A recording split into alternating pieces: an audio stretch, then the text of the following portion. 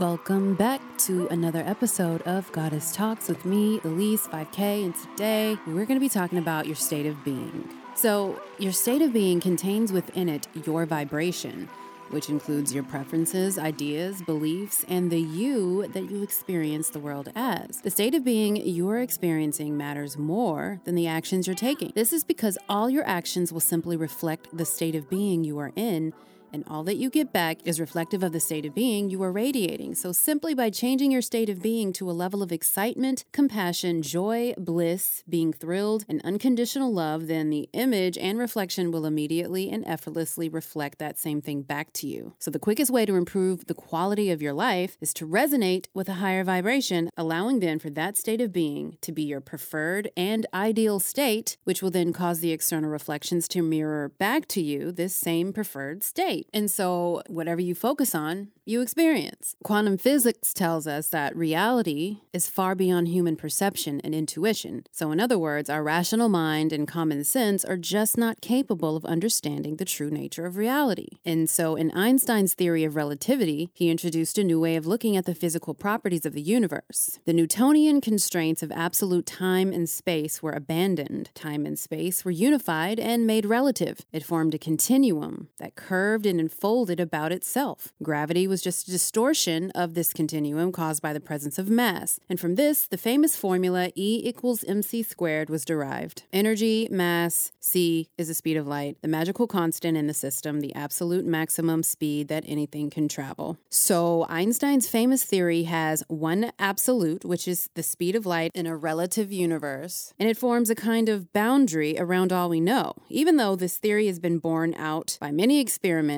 its consequences appear very bizarre. Objects shrink when they are in motion, space-time curves, light is bent by gravity, and so on. After formulating his theory of relativity, E equals mc squared, Einstein spent the rest of his life trying to find a unified field theory. So in other words, he was trying to tie together the workings of the physical world in one theory or formula, the theory of everything. To this day, scientists are still searching for a way of integrating the theories of quantum and relativity, for as far as scientists are aware at present, these theories contradict one another. To the scientific imagination, a contradiction cannot be built into nature, it must be in our minds. So even though Einstein had a deep sense of the mystical or spiritual, he refused to let go of his classical insistence that a rational explanation or theory could be found, i.e. the world was accessible to human reason. This dilemma for Einstein can be seen when he said that he believed in the possibility of expressing everything scientifically, but contradicted himself, saying that such an expression would be meaningless when describing a Beethoven symphony as a variation of wave pressure. Of course, the meaning and effect of the music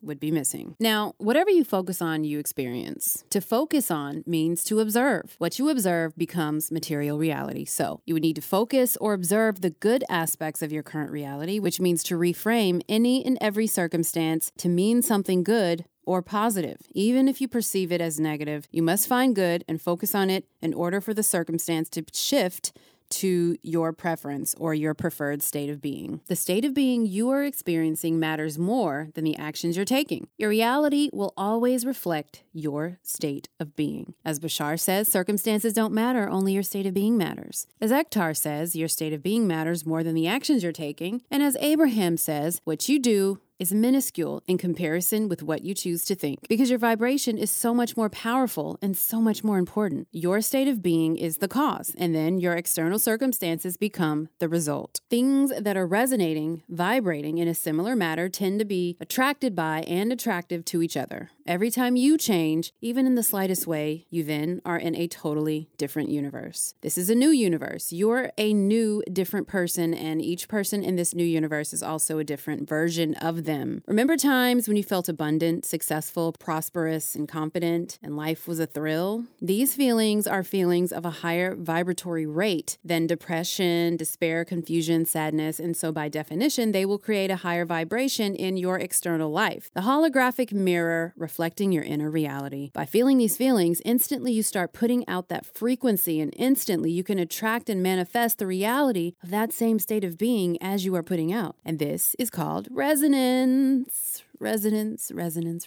Once you resonate with anything, it is now within your range of awareness, and by following your joy and maintaining that perfect resonance which you truly prefer, you will create the reality you prefer automatically. No matter what is happening in your life, give these events a positive interpretation. Interpret them as your ideal self and your ideal reality would interpret them. Give it a positive, empowering interpretation, even if you cannot imagine anything positive about it. By adjusting your interpretations of what is occurring in your life to maintain your most preferred vibration, you will find that you are always doing exactly what you want to do and that you remain in that space. That is when life becomes a huge thrill and you are on a very high vibrational level and you are following your most preferred path in life. Simply go back to remembering these feelings of abundance, success, prosperity, and the thrill of life. The instant that you change, you are in a totally different universe, resonating with that which you wish to be or to attract. So in order to do that,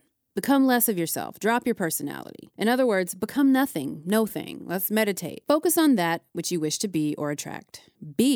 Resonate with that which you wish to be or attract. Feel yourself as that thing. Feel it as if it is now part of you.